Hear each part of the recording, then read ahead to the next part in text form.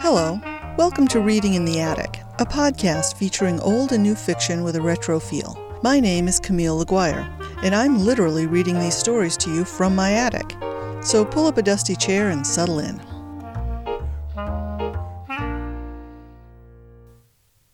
This is the last episode of Harsh Climate. Last week, Denver finally got the attention of the police, in the form of Vicky's father. But they're still a country mile away. Vicky is tied hand and foot with duct tape, but she has a nail and is trying to work herself free.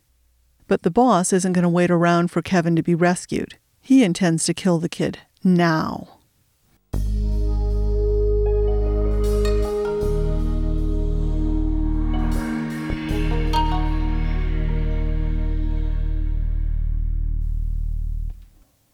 They came back into the living room fast, and the boss raised his gun without even hesitating. There was no time to be elegant. Even with her feet tied together, Vicky could kick high. She rolled onto her back and kicked up her bound feet, right up over her head, nearly going over in a backward somersault. The gun flew out of the boss's hand and slid under the couch. Vicky continued her roll into the boss's legs and bowled him over. Sly, however, saw where the gun went and tried to reach under the couch. He couldn't reach it. He got up to pull the couch away from the wall. Kevin slinked off toward the kitchen. Good kid. Vicky gave the boss an extra hard kick to distract him and then hurled herself into the couch. Keep them watching her and then keep them from getting the gun. They didn't seem to have another one. Sly kept pulling at the couch as Vicky pushed back, and the boss grabbed at her feet. She kicked at his face and he stumbled back against the side table, where the phone and the electronics were. The phone fell off the table. The boss looked down at it, then up at Sly and Vicky. He grabbed up the phone and then quietly slipped off toward the kitchen. Vicky tried to launch herself after him, but Sly pulled the couch back. He reached for the gun. It still seemed out of reach. "Your boss just took off with the phone," she screamed at him. "You're screwed." Sly turned to look, and Vicky flopped back on the couch and kicked her feet up over her head again. He was just turning back, and her boots connected with his nose. He went down and stayed there, though he moved and moaned a little bit. Vicky rolled off the couch and hopped to where she had dropped the nail. She jabbed at the tape and ripped her feet free. She ran for the kitchen. Sly staggered to his feet and followed, his nose pouring with blood. She was halfway across the kitchen floor when he grabbed her arm. He was bigger than she was, and she couldn't get away, but her momentum dragged them closer to the counter. She reached and got her free hand on the soup pot. She swung it around and smacked him again good and hard, spilling soup across his bloody face. He yelled and went down again, holding his face and moaning. She raced out the door, still holding the pan. She was sure the boss must have caught up with Kevin, but by God, she was going to stop him. If the police were on the back road, then there was a shot at stopping these guys. The gunshot did get the attention of the cop. Denver stuck the gun back in his pocket and ran flat out, hoping that the presence of the cop car would scare off any bad guys behind him. As he got closer, he saw that the trooper was Mr. Blur, Vicky's father. Oh, man. Denver stumbled down the edge of the ditch and jumped across, getting his feet wet, but he didn't care. He almost fell backward into the ice and water, but Blur grabbed his arm. "Where's my daughter?" roared the trooper. "She's back at the house," gasped Denver, out of breath in the cold, dry air. "She's with the kidnapped kid. She's hiding him. They're gonna kill him, and they've got guns, and—" "She's taken on guys with guns?" said Blur. "She's hiding, avoiding them. She's good at that." "No, she isn't," said Blur. He keyed his radio and started talking to dispatch, but paused to ask, "How many of them are there?" Three men," said Denver, "although I think one of them is kind of frozen right now." 3 male suspects, relayed Blur, "armed and possibly frozen." When Denver had shot off the gun, CJ didn't care. He only cared to get the gas off his body. It didn't matter that he was floundering in freezing water. He threw off his coat and his jacket and shirt, and he splashed the water on his head to get the gas out of his hair. He was not stupid. He knew that he had to get warm, and that there was a fire right up above him. He just couldn't be flammable when he climbed up there. He splashed the icy water on himself and felt only rage as his skin went numb. He pulled himself up the bank and went to stand by the fire. It was blisteringly hot, and yet the side of him that was away from the fire was numbingly cold. The rage passed out of him as he slowly turned. He felt very much alive. If only he could have roasted that guy who stole his gas, CJ would be happy. The boss would not be happy, but CJ didn't care. There were things that were more important than making the boss happy. Being alive was one of these. He would make the boss happy again later. The boss had Kevin by the arm. Kevin was trying to drag his feet, to do anything to slow things down or get away, but the man ignored him. He just dragged him to the car, glanced around, then opened the driver's side door. He threw Kevin in and pushed him across the seat to get in himself. Kevin scrambled across to lean against the passenger door, and then tried to pull on the latch, but the boss hit the lock button. Kevin hit his own unlock button and tried again. The boss reached over and grabbed Kevin's hands. He squeezed hard, and Kevin thought his fingers would break. "I will hurt you," he hissed. "Got it?" The man's face was twisted with rage. Kevin recoiled. "My dad will pay you to let me go," he said. "Your dad's as good as dead," said the boss. He held on to Kevin's hands with one hand while he reached for the seatbelt with the other. He buckled Kevin in. "Sit still." He started the car with a roar. Kevin hit the unlock button while it was making noise, just in case. The car took off so fast it spit gravel, and then the car sputtered and died. The boss hit the gas and tried starting it again, but the car wouldn't start. "Shit," he said. "Your freaking friend siphoned my gas." He pounded the steering wheel. Kevin unbuckled his seatbelt and threw himself at the door. He just got it unlatched when the boss hauled him back. "Time's up, kid. If I gotta run, I don't want you dragging along." Kevin flailed at the door, but the boss flattened him against the seat with his elbow while he reached into the glove compartment and pulled out a large folding knife. Kevin started punching at him. It didn't help much, but the boss was having trouble getting the knife open. And then suddenly, crack. Something slammed into the driver's side window. The boss flinched and twisted, flattening Kevin against the passenger door with his weight. The safety glass of the window had not given way under whatever struck it, though it was completely clouded with cracks. Wham! A chunk of window fell. Wham! And the whole window gave way. It was Vicky. She was pounding at the window with the soup pot. "You let go of that kid and step out of the car, sir," she said, her voice rough with anger. Kevin managed to get the passenger door unlatched and pushed it open. He fell right out onto the gravel of the driveway. The boss fell part way out, too. Kevin rolled out of reach and scrambled to his feet. The boss had rolled out of the car himself. Kevin glanced at Vicky. She was on the other side of the car, the other side of the boss, too far away. Kevin turned and ran blindly away down the driveway. Too late, he saw Sly right in front of him. Sly was also headed down the driveway, toward the SUV, which was parked close to the end. "Sly, grab the kid!" yelled the boss. The man turned and squinted at Kevin. His face and shirt were covered in blood, and he snorted red from his nose like a demon. Kevin stopped and scrambled backward. Sly hesitated. Somewhere in the distance, they could all hear a siren. Not anywhere close yet. Kevin scrambled sideways toward the house, away from Sly, away from the boss. The boss yelled again, "Grab him!" Vicky slammed the pan into the hood of the car, which caused everyone to jump and look at her. "Don't you dare!" she yelled, and she scrambled over the top of the car, waving the pan in the air. Sly turned and ran straight for the SUV. Just then the boss grabbed Kevin by the back of the neck. Kevin yelled and tried to wiggle away. "You let go of him!" yelled Vicky, and she jumped on the boss's back. Kevin wiggled loose and stumbled blindly away from all of them. Vicky couldn't tell where the distant siren was coming from, or if it would come to the house, or if it was just looking for the smoke. It might take a while, and in the meantime she needed to keep Kevin safe. She'd lost her grip on the pan when she climbed over the car, but she was not going to let go of the boss. He staggered and wheeled around, nearly throwing her off. She grabbed at his coat as the momentum pulled her away and nearly pulled it off of him.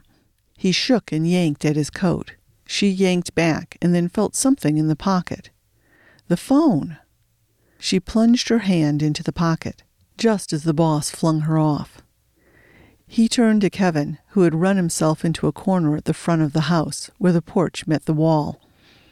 The boss headed straight for him, arms wide to block his escape in any direction. "I've got the phone," called Vicky. The boss paused to check his pocket, and Vicky held it up where he could see. Kevin started to slip off to the left, but the boss jumped at him. "No point in killing him without it," said Vicky. "I'll get you next," said the boss, and he kept after Kevin. Kevin scrambled away just out of reach, but the side of the house blocked him from getting away quickly. "I'll smash it, you jerk," cried Vicky. "You can't blackmail anybody without it." Kevin tripped. The boss jumped toward him. Vicky launched herself into a flat-out run to intercept. But the boss was not really after Kevin. It was a trick. He knew she'd come to him, and he quick turned and grabbed her arm as she flew at him. It was too late to change direction, so she pushed harder and dove, and let her momentum carry her under his grasp, and passed. She rolled and kicked at him before getting to her feet again. Kevin was easing further away, toward the back of the house. If Vicky could just distract the boss a little longer, Kevin could get away, and the boss would either have to run or the police would get here and catch him. "You want it?" she said. She danced back and showed him that she still had the phone. Kevin slipped around the corner of the house and out of sight. "You don't know who you're messing with," said the boss. "Speak for yourself, jerkface," said Vicky. It worked. The boss went after Vicky. She danced back, dodging a bit from side to side, circling away from the house and away from where Kevin went. The boss was not amused. His head was down, and he just kept coming, straight on. He wasn't falling for her dodges. He seemed coy and ready if she went in any particular direction. She decided it was time to run at last. She leapt back a little more quickly, just to give herself a little more escape room. Then she turned to sprint away. But she'd misjudged where she was, and she ran straight into the open door of the car. She bounced off the hard metal, stunned. The boss leapt. No time to scramble around one way or the other, so Vicky did the one thing she was always good at. She used the door as a launcher, and she leapt straight up onto the roof of the car. Her boots dented the roof with a loud thunk, and she did a clumsy pirouette. She stomped at the boss's hands as he grabbed for her, then stood at the far side of the roof, just out of reach of the man's grasp. He glared at her and seemed to be breathing a little harder after all that scrambling around. "Out of breath, old man?" said Vicky, and she grinned. "I'm not. 12 years of ballet will do that for you." Then she took a graceful leap off the top of the car, leaving him on the other side. She dashed away back toward the shed and the brambles, and he scrambled to catch up, but by now she was far ahead. She glanced back to grin at him, and maybe taunt to be sure he didn't change his mind and start looking for Kevin. But as she turned, she saw a sight that stopped her cold. Kevin was off behind the house, far back so she hadn't noticed at first. And right behind him was CJ. The state police car raced around the corner. The SUV was coming out of a driveway just ahead. "That's them," said Denver. The SUV turned wide, like the driver didn't have it fully under control. Trooper Blur pulled in front of it, and the SUV swerved into a ditch. Blur was out of the driver's seat instantly. weapon drawn. He kept the police car between himself and the SUV. "Out of the car," he shouted. Sly got out slowly, sheepishly, hands in the air. His face and clothes were bloody, which explained why he hadn't been in full control of the SUV. Blur shouted instructions to him. There didn't seem to be anybody else in the SUV, but Blur was not taking any chances as he focused on Sly. He could probably use backup, but there were no other cops there yet. No sound of sirens yet. And there were 2 bad guys down, and they didn't know where Vicky and the kid were. Denver looked at the gun on the seat beside him, the one he had got from CJ. He knew it was empty. Blur had taken it and checked it when he'd got into the car. Denver picked it up and put it in his pocket and got out of the car. "Hey," said the cop, "stay put." Blur had Sly down on the ground and was in the act of cuffing him. He was too busy to deal with Denver, so Denver left him to it and headed up the driveway. "No!" screamed Vicky. CJ stood behind Kevin, shirtless and shivering and angry. His skin was almost gray from cold, where it wasn't bright red as though sunburned. He looked 10 times as creepy as before, and he had Kevin by the back of the neck, and he had a knife. Vicky swerved toward him, running flat out, but that took her into the path of the boss. He thundered into her and grabbed her arm. "Kill the kid!" he shouted to CJ. "Fast!" Vicky pulled toward CJ and Kevin, dragging the boss along with her and still screaming, "No!" The boss had a good grip on her arm and swung her to the ground, just in front of CJ. CJ just stood there for a moment. He squinted at the boss. "Give me your coat," he said. "Come on, CJ," said the boss. "Kill him and let's go." He had a hand on the phone and was too busy struggling with Vicky to notice CJ's tone. Vicky kicked him and held on with both hands. "Give me your coat," said CJ again. Vicky pulled the phone away and threw it as far from her as she could. She rolled toward CJ and saw he wasn't holding the knife to Kevin's throat yet. He was still looking at the boss. "We haven't got time," said the boss, and he shoved Vicky away and turned to look for the phone. CJ was shivering and watching the boss with a hard look in his eyes. Not that blank expression as usual. He was angry and miserable. "He was going to run out on you," said Vicky. CJ looked down at her. "CJ," said the boss, "you wanted to kill them. So do it. Now." CJ looked at his knife and then at Kevin. But Kevin had caught on to what Vicky had said. He pointed at the boss. "He told the other guy that they would kill you and take the money," he said. "They said to let you take the blame." "That's crap, CJ," said the boss. "I came back here to get you." "Why is he running away from the car, then?" said Vicky. Very faintly, in the distance, there was the sound of another siren. CJ didn't seem to care, but the boss glanced nervously off toward the road. "The car's out of gas. Kill them and come on. We've got to go." "How does he know it's out of gas?" said Vicky. That did it. CJ looked up at the car and saw the open doors. He let go of Kevin and turned on the boss. "You tried to run already." "No, no," said the boss quickly, raising his hands. CJ kept advancing, so the boss quickly started to unbutton his coat. "Look, here's the coat. Let's get out of here before the cops get here." He threw his coat at CJ and turned to run, but at this moment Denver showed up just around the corner of the house, waving a gun. "Stop! Let them go!" he shouted. The boss wheeled around and stopped at the sight of the gun. CJ didn't seem to care about the gun. He paused to put on the coat. Then he stepped past Vicky and grabbed the boss by the collar. "Hey, stop! I said everybody stop," said Denver. Vicky grabbed Kevin and they scrambled toward Denver, who was sidling closer, waving the gun. Vicky ducked it as they got close. "Watch it," she said. He looked at the gun and then lowered it. By now, CJ was hauling the boss out of sight, back beyond the brush toward the rising column of smoke and fire. "It's empty," said Denver. "But how do they know?" "Come on, let's get out of here," said Vicky. "You okay?" asked Denver. Are you? I'm good. The sirens had come to a stop somewhere in front of the house. They turned and headed that way, just as Vicky's father came running around the corner of the house. Dad? Are you all right? Asked Blur. I'm fine, said Vicky. Then you get back there now.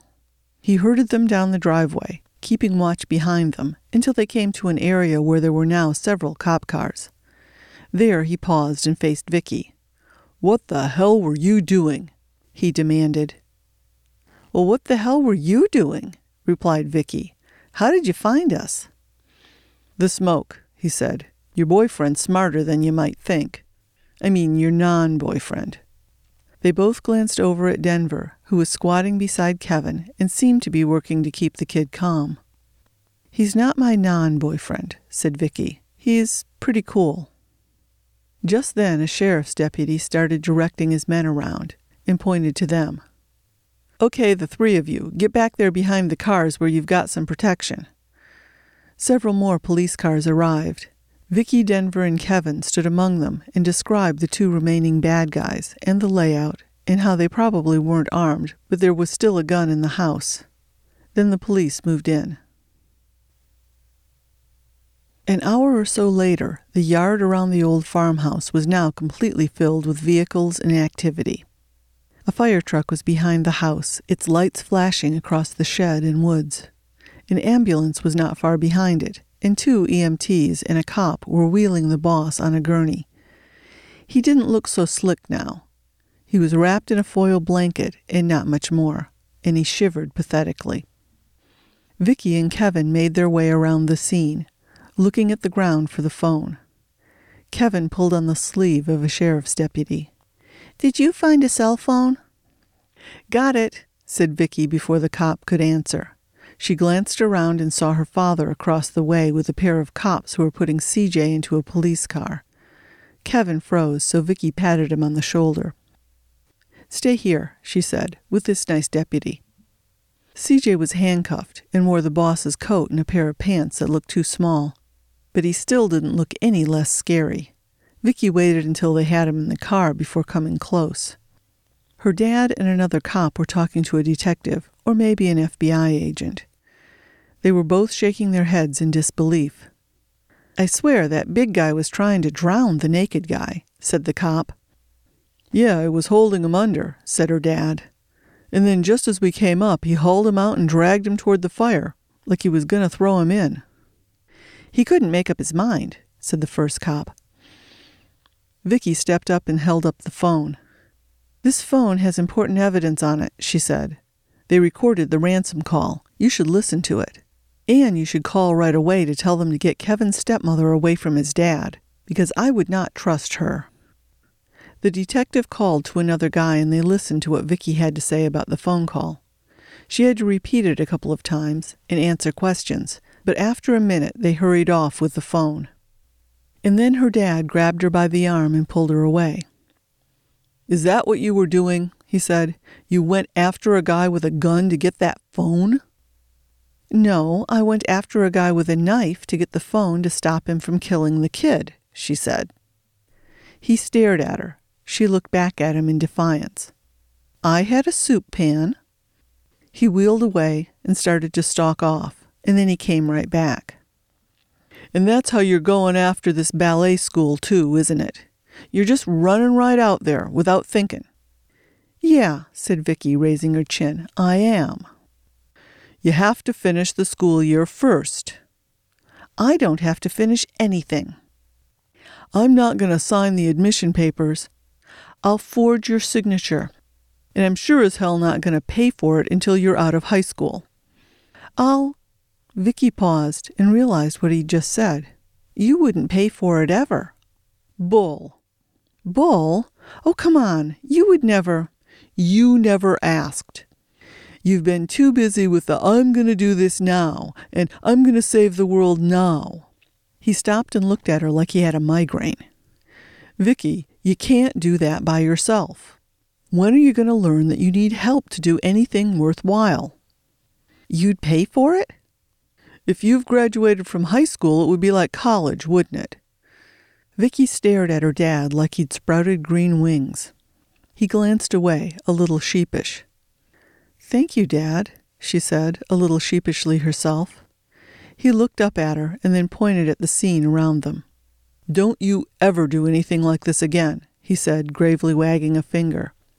"I'll try not to." They headed off toward his cruiser. They passed Kevin and the detective, who was just hanging up on his cell phone. "I told them," said the detective. "Is my dad okay?" asked Kevin. "They said he's stable and that they would take good care of him." Judy stood shock-still in the hospital hallway. That motherly nurse grinned at her and gripped her hand. "I told you," said the nurse. "I told you it would be all right." Yes," said Judy absently. The kidnappers were caught, they said. They wouldn't talk, would they? It wouldn't be in their interest to talk. And if they said anything about her, well, it would be easy enough to claim they were lying. They were crooks. There was no proof. "Are you going to go in and tell Peter?" said the nurse. I can't," said Judy. "I think I would excite him too much. Maybe you should." The nurse shook her head and patted her arm. "Don't be silly." "Leave me alone," said Judy. I need to go to the ladies' room." What was she to do? She started walking down the hall, and there at the end, just coming around the corner, was the FBI agent. He had a funny look on his face, and when he looked up and saw her, she could tell he knew. His eyes narrowed, his face went blank. But maybe he didn't have evidence. She forced a smile and kept walking, as if she were glad at the news and headed off on an important errand. But then he adjusted his coat like he was going to reach for something, his handcuffs. She turned to run, but it was too late. He leapt forward and grabbed her arm. "Mrs. Anderson, will you come with me, please?" "Why?" He glanced around the hall as others looked on with curiosity. "Mrs. Judy Anderson, I arrest you on a charge of conspiracy and kidnapping," he said, and he snapped the cuffs on one of her wrists and told her all about her rights. And then he whispered quietly to her, "Don't worry, ma'am. We'll be very careful about how we break the news to your husband." Denver stood near Trooper Blur's cruiser, shivering a little. Now that the action was over, he was cold again. He saw Blur and Vicky headed his way, and they paused when they saw him. "Listen, Poughkeepsie," Blur began, but then he stopped. "I mean, whatever your name is." Said Vicky, looking sheepish. "It's Clyde." "I'm getting used to Denver," said Denver. Blur looked from one to the other of them, and then turned back to Denver. "I've got a question for you, Denver. What do you see in my daughter?" Denver looked at Vicky and saw she had turned pink and looked away. "Stuff gets interesting when she's around," he said. "Stuff?" said Blur. "You know, everything." Denver shrugged, and Blur just looked like he had a headache. "Oh, crap," he said, and he pulled open the back door of the cruiser. "You look cold, Denver. Let's get some hot breakfast." Well, that was a lot different than having the door slammed in your face. Denver smiled and started to get in, but then he stopped and looked at Vicky. "And for the record, I wasn't doing it for the gas money." "For the record?" said Vicky. "You are my boyfriend." "Oh, yeah?" If you..." She shrugged and let the words trail off. He grinned at her, and she half smiled back. "Get in the car," roared Blur. "Both of you, damn kids."